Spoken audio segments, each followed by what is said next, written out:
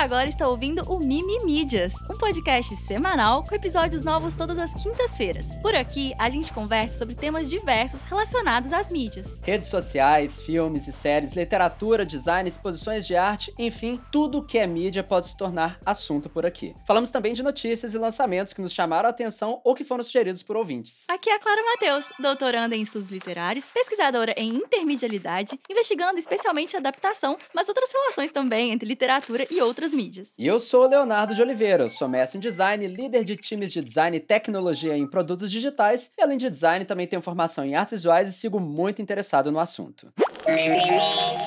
Que bom ter você aqui no Mimi Mídias! E aí, Léo, tá tudo bem por aí? Tudo ótimo, Clara, eu não te conto as bagunças que tá sendo trabalhar de outro país. Jesus, Ai, tá rolando. Mais problemas de conexão com a internet? A gente acha que não, mas a internet, a gente fala assim, é o mesmo lugar no mundo inteiro. Não é a mesma internet, assim, as relações que cada lugar tem, bloqueios, não sei o quê. Então, tive desafios para acessar certas coisas que eu tenho que acessar cotidianamente, mas consegui com a mágica da VPN. Ai, meu Deus. Olha, que pena que a gente não tem não tá fazendo publicidade de uma plataforma de VPN. Perderam a oportunidade. Ai. Mas tá rolando.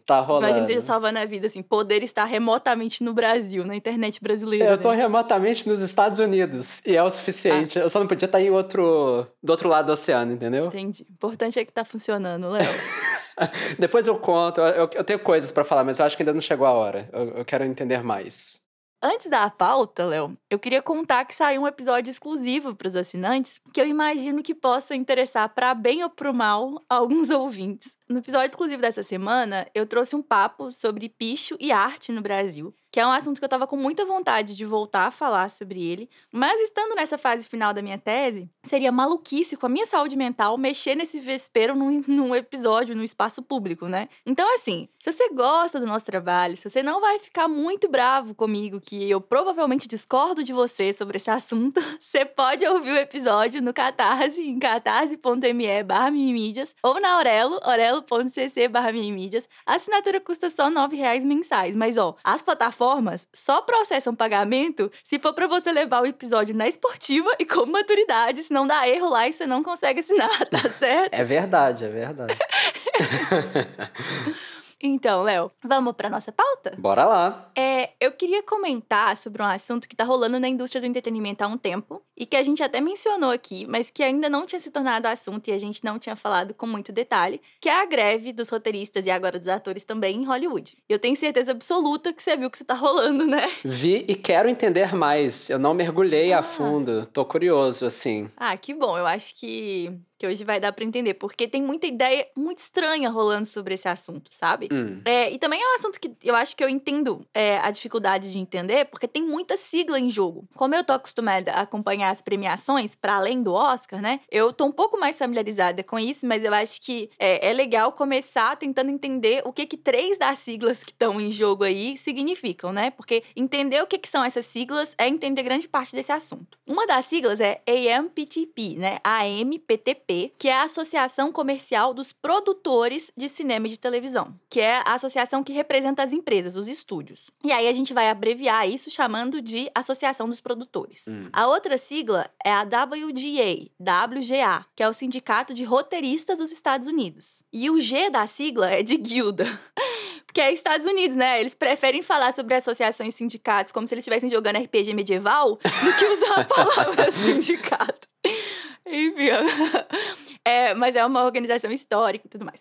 O Sindicato dos Roteiristas está em greve desde 2 de maio. Ou seja, já tem mais de 2 meses. E aí eu vou me referir, então, ao WGA, né, como o Sindicato dos Roteiristas. A sigla que entrou recentemente para esse assunto é a SAG-AFTRA, né? SAG, SAG, SAG, é a Guilda dos Atores de TV e Cinema. E a AFTRA é a Federação Estadunidense de Artistas de Rádio e TV. E essas duas organizações são uma só, SAG-AFTRA, desde 2012. E é uma associação sindical gigantesca que representa 160 mil profissionais. Uau! A gente vai resumir, vou chamar de sindicato dos atores, especialmente por causa do tipo de contrato que eles estão em discussão agora. Mas eu acho que é muito irrelevante dizer, já que eu tô explicando as siglas, que não é... A SAG-AFTRA não diz respeito só a atrizes e atores.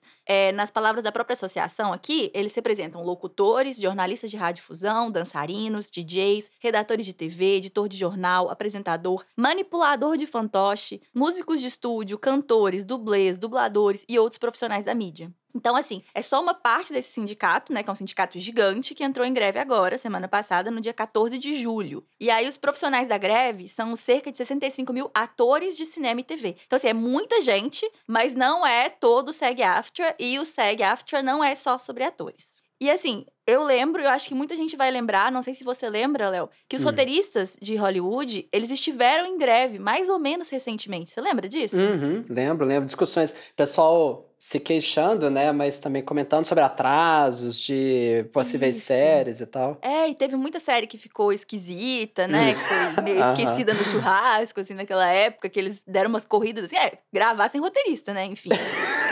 Foram 4 meses entre 2007 e 2008 que rolou essa grande greve. Só que a última greve do Sindicato dos Atores é muito mais recente. É de 2017. Eles passaram quase um ano em greve. Só que a questão é que eles não estavam em greve contra essa associação, né, dos produtores de Hollywood, mas assim contra desenvolvedoras de videogame. Eles ficaram em greve contra, tipo, EA Games, Activision e empresas desse tipo. E a questão é que eles passaram, né, esse muito tempo lutando para melhores condições para os atores que trabalham com videogame. E aí eles acabaram conquistando várias melhorias e tudo mais. Aí o que acontece? É que esses sindicatos, eles têm contratos que são relativamente curtos com as empresas.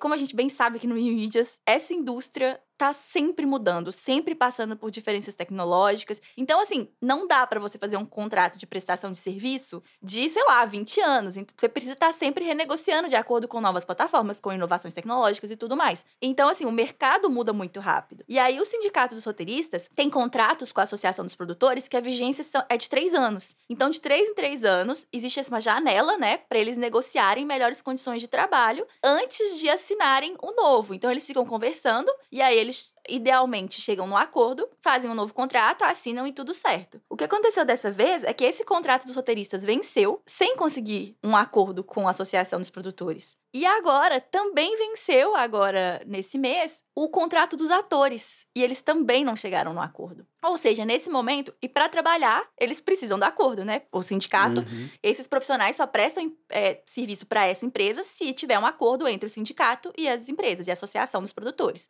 Então, venceu, né, esse contrato mega importante entre o sindicato de roteiristas, venceu outro contrato mega importante entre os atores com essa Associação dos Produtores, e aí, assim, inclui as associações que trabalham sobre esse contrato que venceu, tipo a Paramount, a Sony, a Universal, o Walt Disney, a Warner. E as plataformas de streaming, Netflix, Apple TV, Amazon. Ou seja, sem esse contrato, os atores não participam das gravações, não participam de eventos das premieres, não fazem divulgação com a imprensa, não vão nas junkets, né?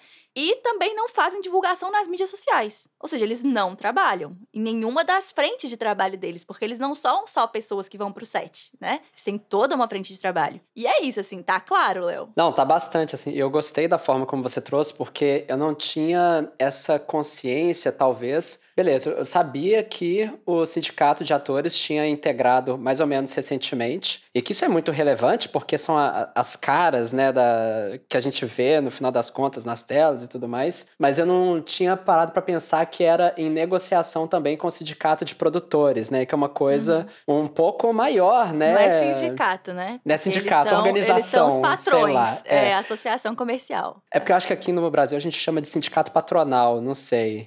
Alguma coisa talvez. assim. Sei lá, Mas enfim. não é um sindicato. Uma organização, no final das contas, enfim. Mas ficou claro, assim, muita coisa em jogo, né? Eu tô acompanhando meio de longe, mas Interessante, deu pra entender. E obrigado por traduzir as siglas.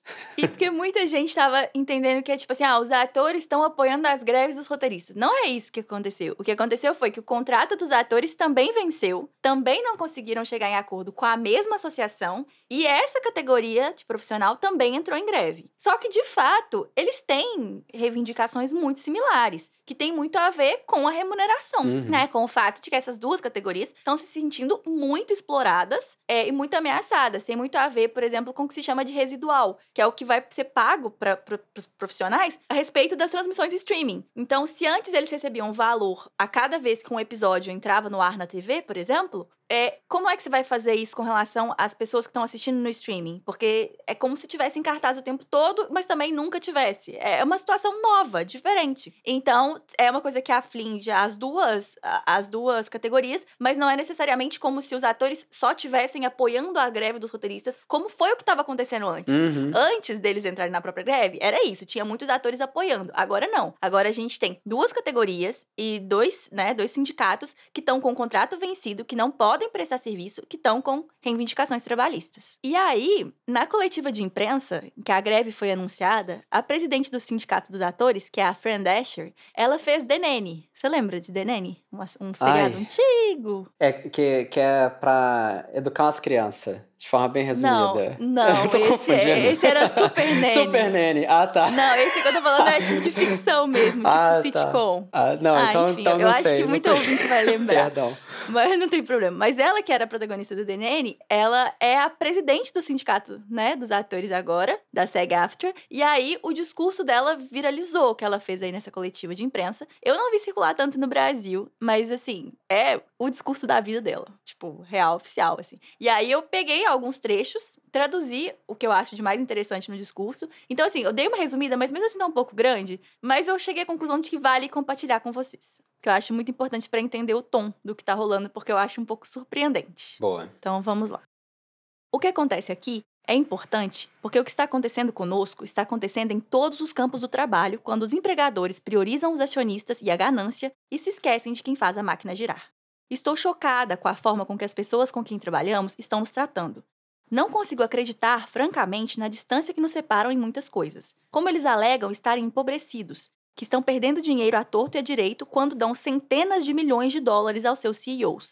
É um nojo, é uma vergonha para eles. Eles estão do lado errado da história nesse exato momento. Estamos unidos em uma solidariedade sem precedentes. Nossos sindicatos irmãos e os sindicatos do mundo todo estão ao nosso lado, porque em algum momento essa coisa vai mudar. Não é possível continuarmos sendo diminuídos, marginalizados, desrespeitados e humilhados. Todo o modelo de negócios foi alterado pelo streaming, pelo digital e pela inteligência artificial. Se não nos mantivermos firmes agora, estaremos todos em apuros. Todos nós corremos o risco de sermos substituídos por máquinas e grandes empresas, que se preocupam mais com os acionistas do que com você e a sua família. A maioria dos americanos não tem mais de $500 para uma emergência. Isso é muito sério e pesa muito para nós. Mas em algum momento é preciso dizer, não, nós não vamos aguentar mais isso. Vocês são loucos, o que vocês estão fazendo? Por que vocês estão fazendo isso? Não se pode mudar o modelo de negócio tanto quanto ele mudou e esperar que o contrato não mude também. Não vamos continuar fazendo pequenos ajustes em um contrato que não honra mais o que está acontecendo agora com esse modelo de negócios que nos foi imposto. O que estamos fazendo? Redecorando o Titanic? É uma loucura. Portanto, AMPTP, seu show acabou. Estamos firmes na nossa posição. Vocês precisam acordar para a vida. Somos trabalhadores e estamos firmes. Exigimos respeito e que nossa contribuição seja honrada. Compartilhem a riqueza, porque vocês não podem existir sem nós.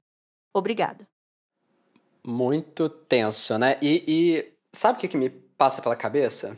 A importância de organização coletiva, sabe? Imagina, tipo assim, que é isso, assim, tipo... A gente, enquanto indivíduo, é muito vulnerável a essa história toda. Mas, enquanto uma coletividade, a gente tem interesses em comum que vale a pena se organizar e que causa essa pressão, né? Tipo assim, porque tem essa sensação de... a gente está à mercê das grandes empresas, mas as grandes empresas dependem da gente, no final das contas, né? E é difícil de se realizar disso individualmente, né?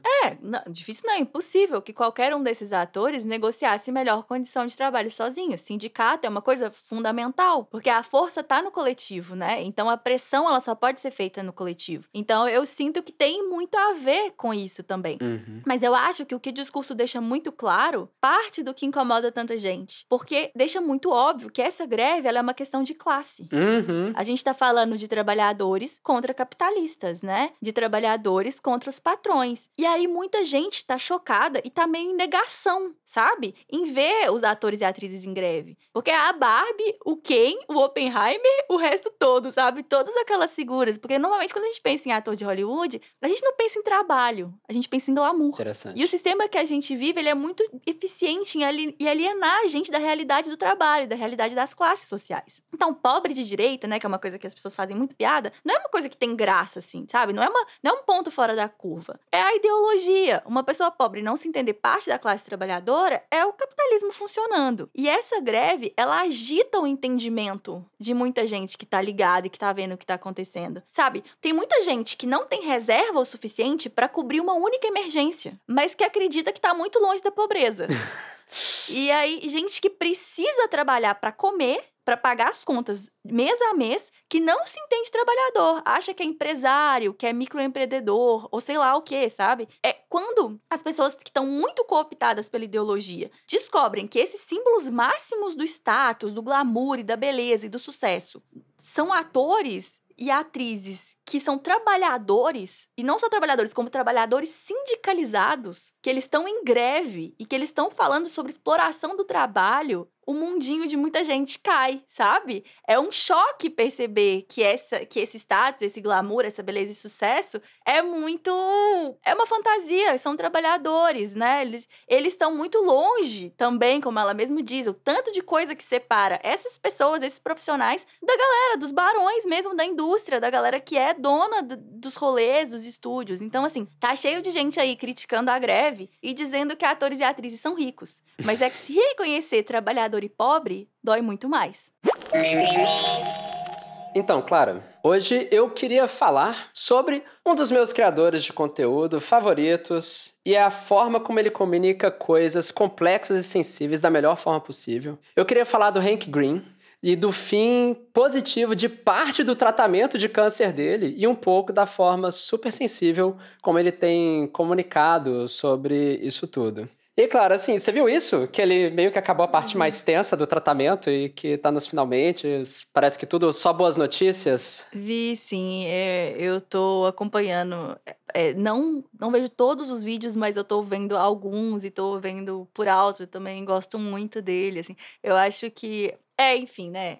Muita parte da internet que eu acho que tem de mais legal, em termos de internet e comunidade, tem a mãozinha dele e do John, então super me toca e tudo mais. E aí eu sei, assim, que eu já trouxe muito assunto diretamente dele e do John Green, porque eu amo e admiro muito o trabalho dos dois, mas eu achei que fazia sentido hoje especificamente falar assim, quem é o Hank Green, né? Tipo, pra além disso, né? Bom, o que acontece, né?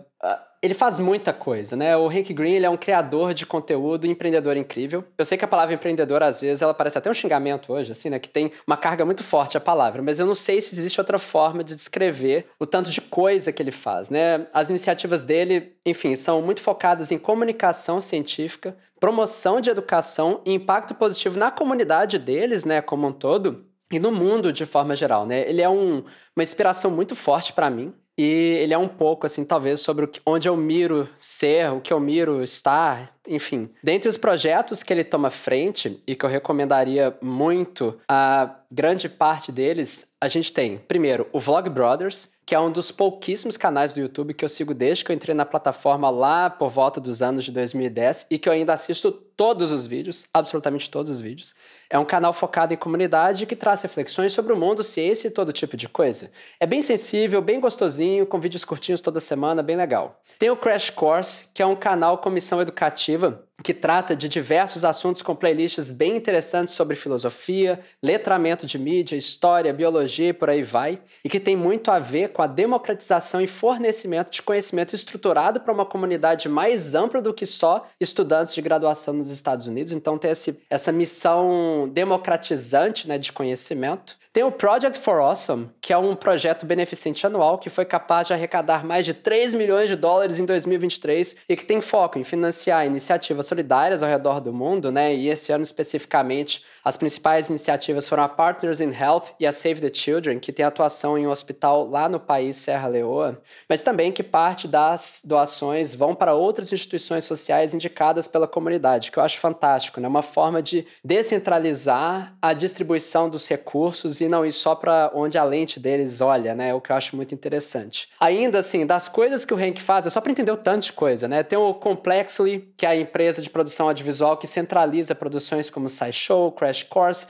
Viagem aos Microcosmos e um monte de outras coisas. Ele é autor dos livros Uma Coisa Absolutamente Fantástica e A Beautifully Foolish Endeavor. Ele foi fundador da Vidcon, cofundador, né, lá nos Estados Unidos. Eu tinha esquecido disso. Tipo assim, que é muita coisa. Ele é músico na banda Hank Green and the Perfect Strangers e mais um monte de coisa, que mistura iniciativas para fomentar artistas locais, produtos regionais, tudo com o foco em reduzir world suck, que eles chamam, né? Ou seja, reduzir as coisas que fazem do mundo um lugar menos legal para se viver e aumentar as coisas boas, em outras palavras, né? Em suma, assim, é um cara massa, pessoa fantástica, que eu admiro e acompanho. E aí, assim, claro, tipo assim, do seu relacionamento com o trabalho do Hank Green, você acompanha essas coisas, assim? Não sei o que chama... eu li o livro dele, eu li os livros, Ok. eu super gosto do trabalho dele, eu super acho ele uma pessoa interessante, né? São livros de ficção científica bem divertidos, assim. Mas o que eu gosto mais, assim, não brincadeira, não é o que eu gosto mais, mas uma das coisas que eu acho muito notáveis sobre a carreira dele é o óculos 2D.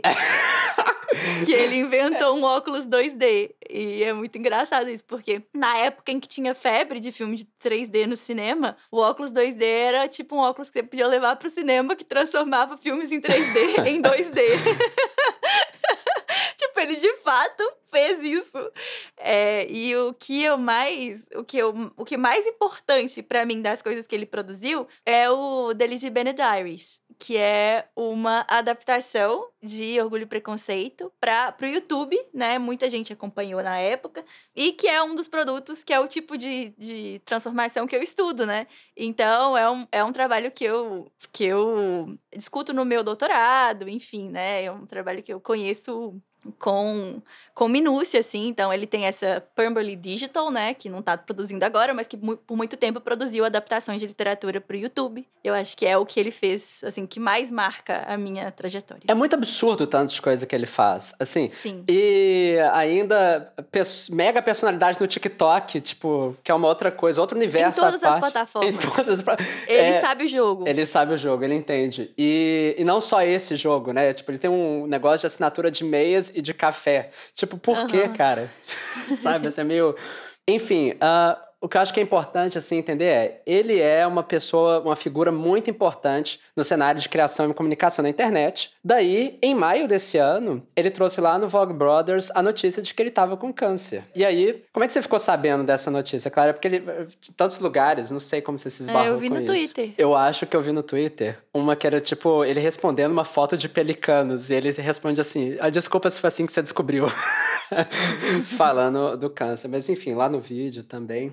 E aí, assim, para além da tristeza e choque da notícia, eu acho particularmente, naquele momento, né? Hoje as coisas já estão para um caminho muito mais legal e tudo mais, mas eu achei particularmente interessante a forma como ele decidiu abordar essa questão, né? Dentro do trabalho dele e tudo mais. Aí, antes de eu entrar um pouco mais nisso, eu só queria tirar da reta, né, e comentar que o lance de interesse aqui não é o fato de louvar ele continuar produzindo conteúdo mesmo em uma situação sensível de saúde física e mental, né? Porque ser forçado essas coisas não seria legal, muito ao contrário. E o que ele e o John, né, o irmão dele, deixa muito claro a todo momento é que produzir o conteúdo ou qualquer outra coisa é algo que não é obrigação dele e que ele tá fazendo só porque ajuda ele, assim. Eles deixam isso muito claro, assim, o tempo todo. E eu tô comentando isso aqui só pra não ficar parecendo aquela coisa meio postagem do LinkedIn, né? Mesmo com câncer, a pessoa continua produzindo Sendo que essa totalmente não é a vibe. Essa não é a ideia. Enfim, foi muito sensível e bonita a forma como ele decidiu documentar esse momento todo que ele tá. Em especial, eu não vou conseguir falar de tudo, então eu escolhi deixar a recomendação de um dos vídeos que ele compartilhou, que foi um em que ele raspa parte do cabelo para deixar um moicano. Aí eu vou contar um pouco do vídeo aqui, adaptando, né, para deixar um pouco mais curtinho e mais palatável aqui pro nosso podcast.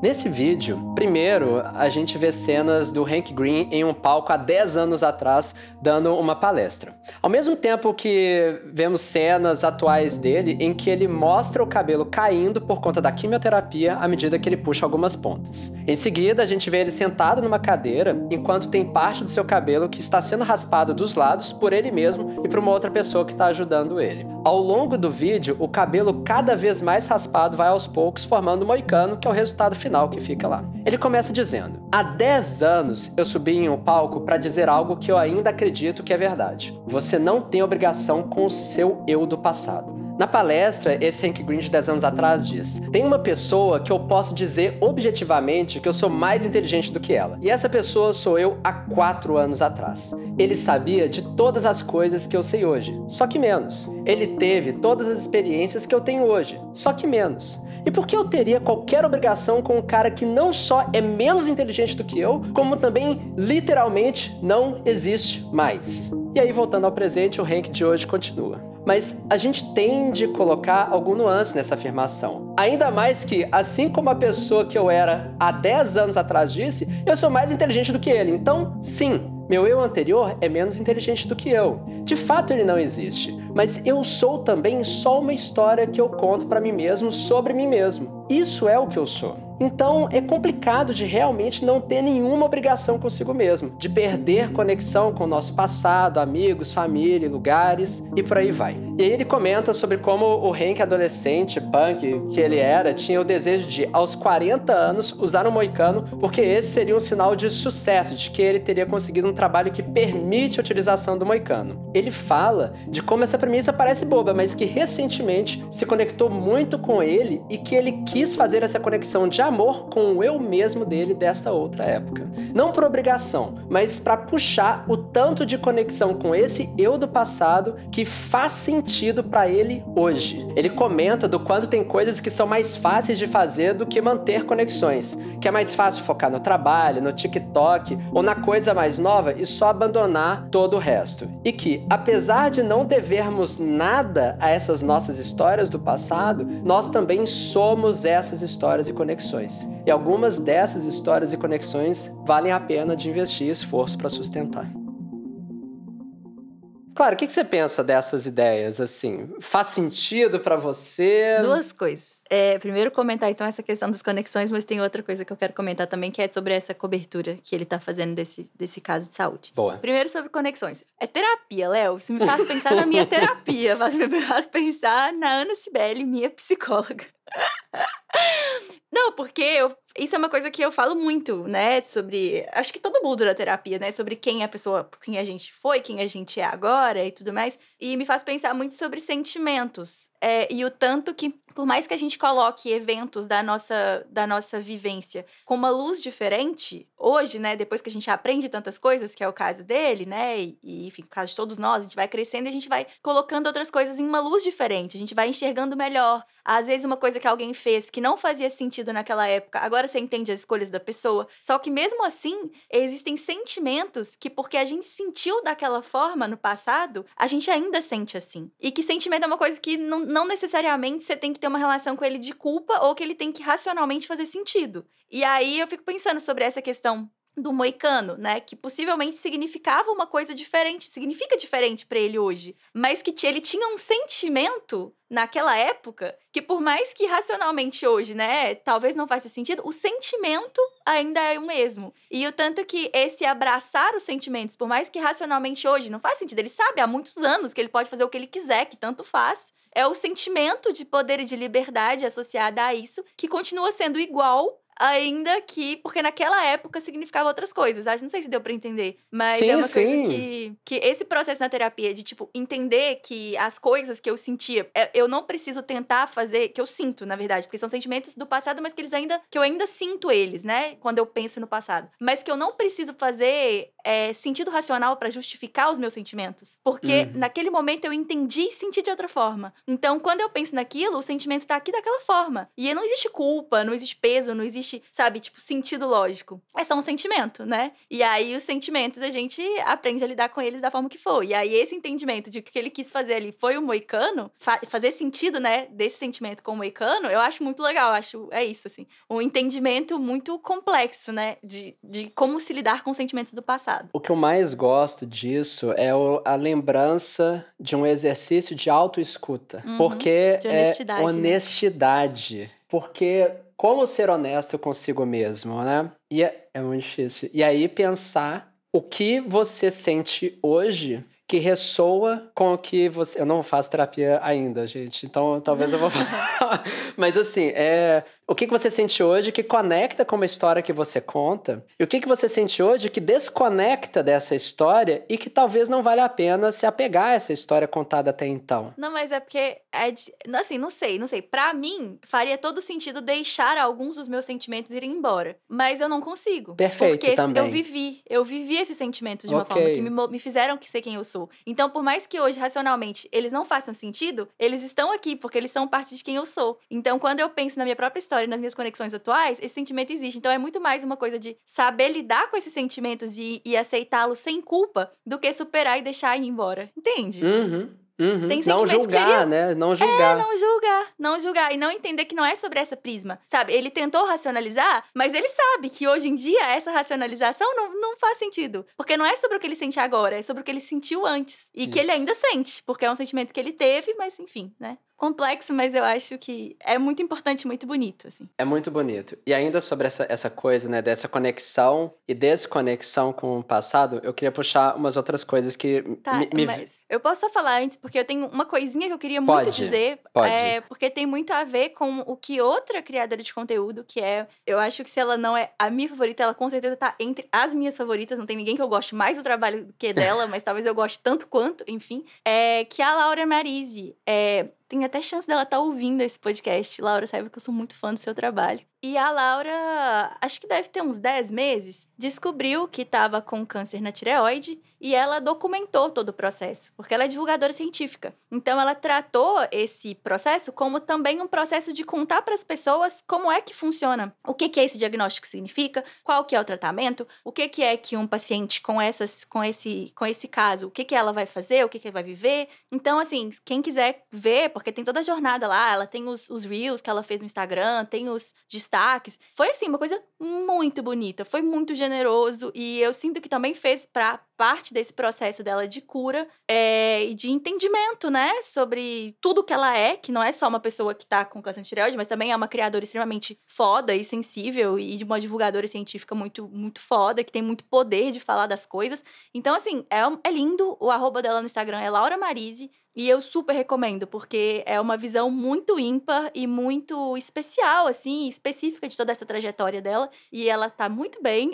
Então, é uma história ainda que ela deixa o coração quentinho, sabe? Não é uma história triste de forma alguma. É só uma história disso, assim, de um criador de conteúdo que também é divulgador de ciência, como o Henk, que fez antes. Fez antes. A pioneira veio antes do Henk, brasileira, fazendo uma cobertura linda, assim, de uma própria questão de saúde. Eu acho que deve ter outras pessoas que fizeram isso antes dos dois também, mas acho que é muito parecida, assim, a situação e cronologicamente também parecida. Desmistifica, sensibiliza, ajuda a gente a entender outras pessoas no nosso círculo que talvez tenham passado por coisas parecidas. E aproxima, porque, né, a internet faz a gente se sentir muito perto das pessoas que a gente acompanha. Então, de repente, parece que é alguém da família, né? É um sentimento como um amigo. Então, deixa também a gente um pouco mais preparado, né? Pra esse tipo de situação. Perfeito. Muito bom. E, assim, gente, também não é uma obrigação de quem passa por esses momentos documentar tudo, né? Tem essa outra questão. É só escolhas. Não, eu acho que ninguém tá achando que a gente tá falando que é obrigação. Mas só que é um trabalho bonito que ambos escolheram fazer. Lindo. E aí eu vou voltar só um pouquinho brevemente sobre essa questão de conexões e desconexões que o Hank puxou, assim, porque eu ainda queria falar algumas outras coisas. Muito poucas, tá? Mas porque me toca de alguma maneira, né? Eu fiquei pensando também do que ele fala, enfim, dessas arbitrariedades das coisas que ocorrem pra gente e que a gente não precisa de se apegar a elas. Por exemplo, e não tem a ver só com esse sentimento de não ter um julgamento, mas da gente se permitir questionar coisas que acontecem hoje. Por exemplo, eu amo Belo Horizonte, adoro, mas seria muita coincidência eu ter nascido no melhor lugar pra eu viver? Talvez. Será que lá é o melhor lugar? Talvez seja. Talvez não. Então a gente pode questionar isso. Eu amo desenhar, mas teria sido muita coincidência essa ter sido a melhor forma de eu trabalhar para viver só porque eu me interessei muito por aquele tema especificamente na minha infância. Daí eu acabei largando esse desenhar com lápis, tipo, no dia a dia, né? Hoje se faz muito pouco parte da minha rotina, apesar de eu ainda amar, mas eu sou muito feliz de ter tomado essa decisão, porque no final das contas eu sinto que isso foi importante para eu ser feliz hoje. Eu acho que eu seria menos feliz com algumas outras escolhas se eu tivesse decidido aderir com a história que eu contava sobre mim mesmo até então. E aí, assim, é um pouco sobre como a gente não precisa de confiar nessa arbitrariedade e esperança dessas coincidências acontecerem. Ao mesmo tempo, no entanto, eu sinto que eu mesmo, e falando Léo aqui também, né, eu tenho histórias para desapegar, mas eu sinto que eu tenho conexões para retomar também. De verdade, isso me dói hoje. Eu tenho conexões com amigos antigos, com o nosso território, com a família. E é uma coisa que tem não sei se incomodado é a palavra certa, mas tem estado na minha cabeça nos últimos meses, assim. Coisas que precisam de trabalho e intenção também. Da mesma forma que você pode se permitir desconectar, você pode e deve também, por que não, permitir se conectar com essas coisas, porque elas são muito importantes pra gente também. Enfim, é só uma vibe que eu tinha refletido, eu queria compartilhar essa pequena questão. E só pra fechar, tá, gente? A boa notícia é que o Hank tá ficando bem, que nem a mesma história aí, parece que Clara contou, mas agora com o Hank. Ele lançou um vídeo recentemente falando que respondeu muito bem ao tratamento do câncer até então. Trouxe também uma série de informações interessantes que ajudam a desmistificar um pouco essa coisa toda. Ainda não acabou o tratamento, tem um pouquinho para ir, mas a parte mais difícil já foi. Então, para quem tiver interesse, eu acho que vale muito assim, a pena ver os vídeos dele lá no Vlog Brothers desde maio, que tem muita coisa interessante para refletir, muita coisa para escutar e escutar a si mesmo a partir dos depoimentos dele. É tudo muito sensível sobre esse momento de vida particular e dele e de muita gente por aí. Fica essa indicação também. Antes de ir pro próximo assunto, Léo, tenho só um recado. Que nos últimos tempos teve algumas pessoas que escreveram pra gente dizendo que os primeiros episódios do podcast não estavam mais disponíveis. E aí a gente descobriu que era um problema na configuração do feed. E aí agora a gente tem de novo 26 episódios no ar. Então, são episódios que foram gravados entre 2019 e 2020. E tem muita coisa legal de volta. É uma época que a gente estava sempre recebendo convidados. Então, tem 2 episódios com a Juvi, 2 com o Isaac Ness, tem episódio com o Normose, com a Jana Viscardi, com o Startup da Real, com o Léo Kitsune, com o Ricardo Regis, do Nautilus. Enfim, várias relíquias que estão de volta no feed. Tanto para quem tava sentindo falta e mandou mensagem pra gente, quanto para quem nunca ouviu esses episódios e quer conhecer esse Mimimídias pré-pandêmico, quando tudo era muito diferente por aqui. E obrigada, gente, todo mundo que avisou. Se dependesse da gente, a gente nunca ia perceber que esses episódios tinham sumido. Léo, semana passada saiu a lista de indicados do Emmy. Eu não vou comentar a lista em detalhes, porque quem se interessa por premiação já viu, sabe? Okay. E além disso, foi um ano que quase não teve surpresa. A série com mais indicação é Succession. Tipo, todo mundo sabia. E a expectativa é que Succession vai varrer os prêmios. É merecido, provavelmente vai acontecer. E assim, essa temporada teve outras coisas que eu acho legal, que eu queria mencionar. White Lotus, eu amo. Teve House of the Dragon, Last of Us, Yellow Jackets, que é uma série que eu acho muito delicinha, assim, sabe? Tipo, confortávelzinha de assistir, que tem uma pegada de terror, uma pegada meio Sessão da Tarde, que é inspirado em Lord of the Flies, enfim. Que eu também acompanhei, que eu gosto, mas enfim. Hoje eu queria falar um pouquinho, compartilhar, indicar uma série que tá indicada como melhor série de comédia, que é Jury Duty. Você ouviu falar dessa série, Léo? Totalmente por fora de séries, Clara. Mas eu sabia que Succession ia brilhar, porque isso nem eu escapei. Até você sabia, e que diz alguma coisa sobre... Mas, Jury Duty escreve Juryduty. Léo, então, se você não ouviu nada, você se prepara porque eu vou explodir a sua cabeça. Ai, ai. Porque é uma das premissas mais surreais que eu tive notícia nos últimos tempos. Tá preparado? Não sei. Acho que ninguém tá preparado. Mas, ó, jury duty significa serviço de júri. E a história é a seguinte. A série é dividida em 8 episódios e ela acompanha um julgamento. São 8 episódios curtinhos, né? Que essa categoria de comédia são episódios aí de até meia hora. Mas, assim, são 8 episódios curtinhos acompanhando um julgamento a partir da perspectiva de um grupo de jurados. Então, vai desde a escolha do júri até o primeiro contato com o caso, escolher um representante dos jurados, as deliberações e o veredito. E na série, a gente acompanha as sessões do tribunal, vê a acusação, a defesa, a gente fica sabendo os argumentos, né, das partes e vários detalhes do caso. E a gente também acompanha a rotina e os relacionamentos entre os jurados. Até aí, tudo bem, né? Tudo bem, tranquilo. Pessoas juradas são pessoas comuns, né? Que são chamadas. Pessoas Legal. da sociedade que são convocadas para prestar esse serviço à sociedade, que é participar de um julgamento. Legal. Que normalmente ninguém quer fazer, porque, né, trabalhão. Enfim. Só que no caso de jury duty, o caso é ficcional. O juiz é um ator, os advogados são atores, o acusado é um ator, os policiais são atores, o júri todo é composto de atores, com exceção de uma pessoa. Um jurado que não sabe que tudo é ficção. Pera, oi, real isso? É real. Tipo... Sim.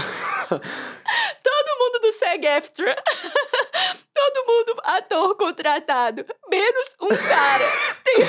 É tipo pegadinha, assim, só que muito complexa e virou uma série de 8 episódios. É isso. É tipo a pegadinha mais complexa de todos os tempos. E esse cara, essa pessoa, esse cidadão comum que acha que tá trabalhando num júri, ele é o protagonista do rolê, né?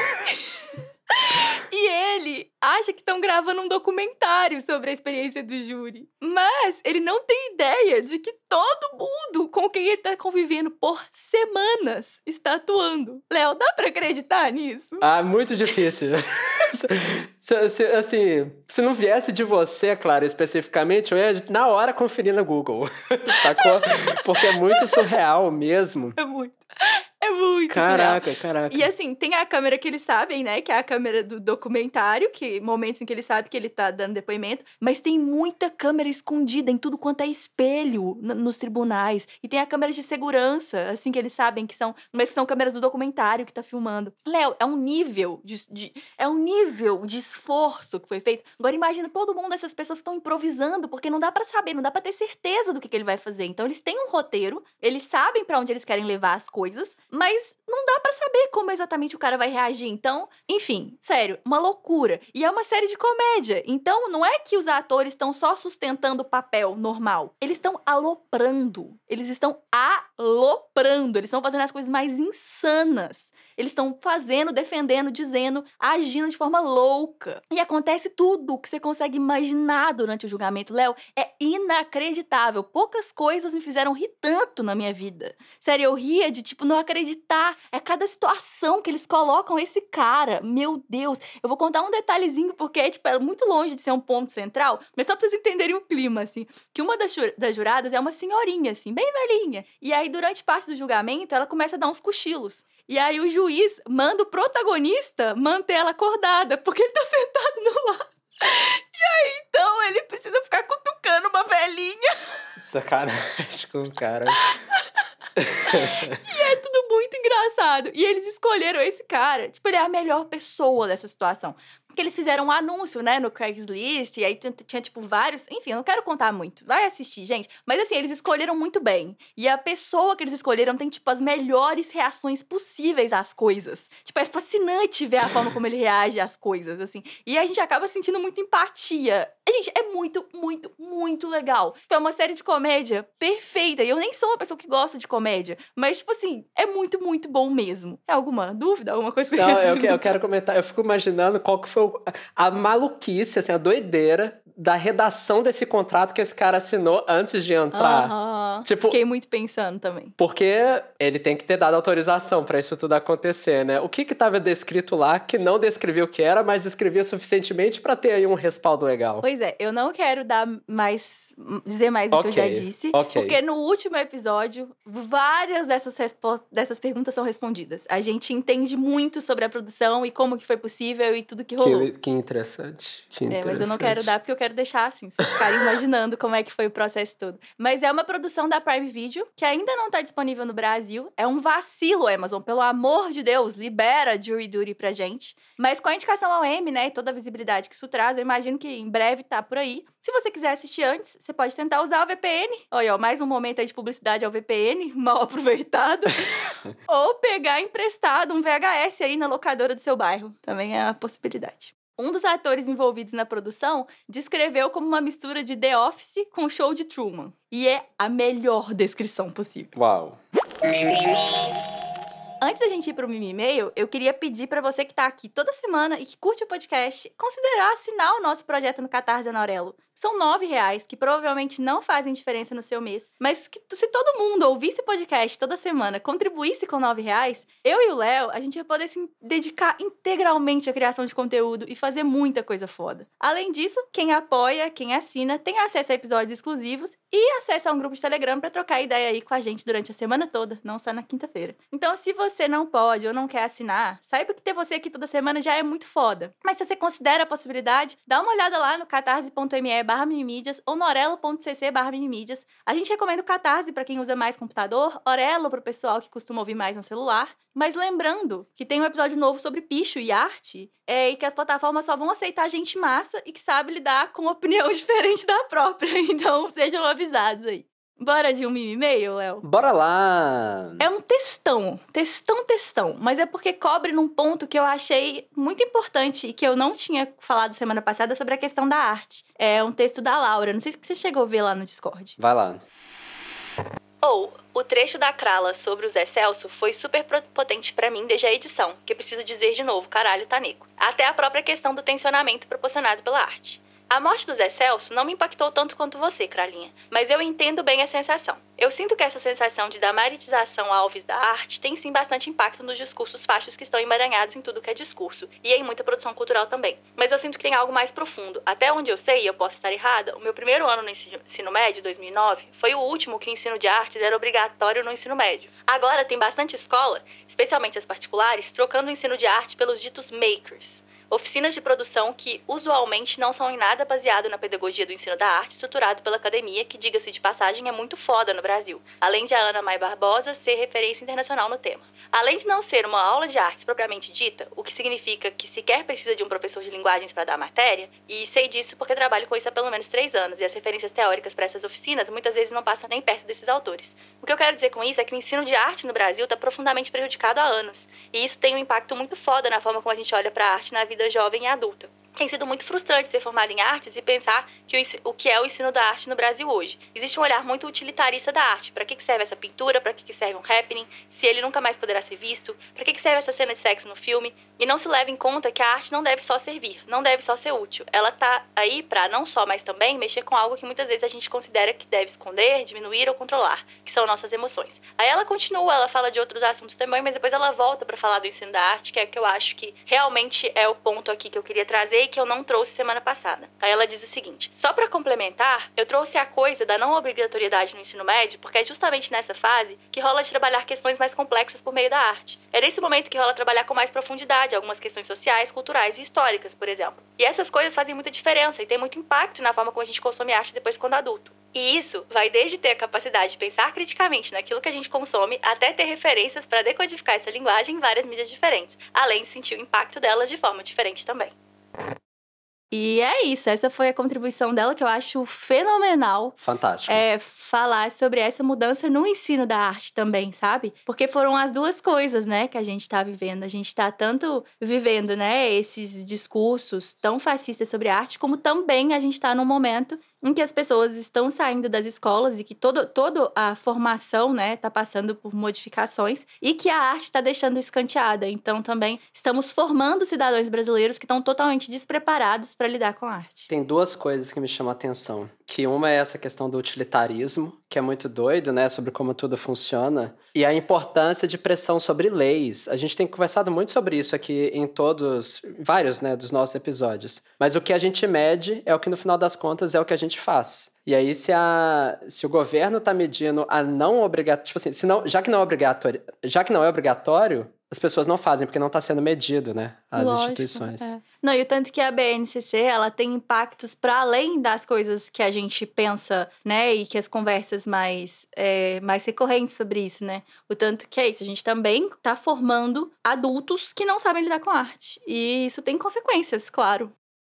Esse episódio é um oferecimento dos nossos apoiadores. Aqui vai um agradecimento nominal para quem apoia a gente com 39 ou mais reais mensais. Muito obrigada para Gabriel Nemer Neves, Francisco Manuel, Maicon Slaviero, Ângelos Paixão, Carlos Eduardo Barros, Mário Sérgio Firmo Silva, Carlos Henrique de Andrade Brás, Daniel Lemos de Moraes, Caio Augusto Cunha Volpato, Raul Barros de Luna, Kaique Antonelli Maurano, Cisara Nogueira, Bárbara Caterine Fares Biondini, Vitor Fernandes Neiva. Muito obrigada de coração! Se você quiser comentar um dos assuntos que discutimos aqui no Mimi Mídias ou indicar um novo assunto pra gente abordar, saiba que a gente quer muito ouvir você. A gente tem salas no Discord só pra gente conversar sobre esses assuntos que a gente discute por aqui. Você pode entrar pra nossa comunidade e trocar ideia com a gente em discord.io/mimimídias. O Mimi Mídias só é possível graças às pessoas maravilhosas que apoiam o nosso projeto no Orelo e no Catarse. Então vem você também conhecer a nossa campanha em orelo.cc/mimimídias e catarse.me/mimimídias.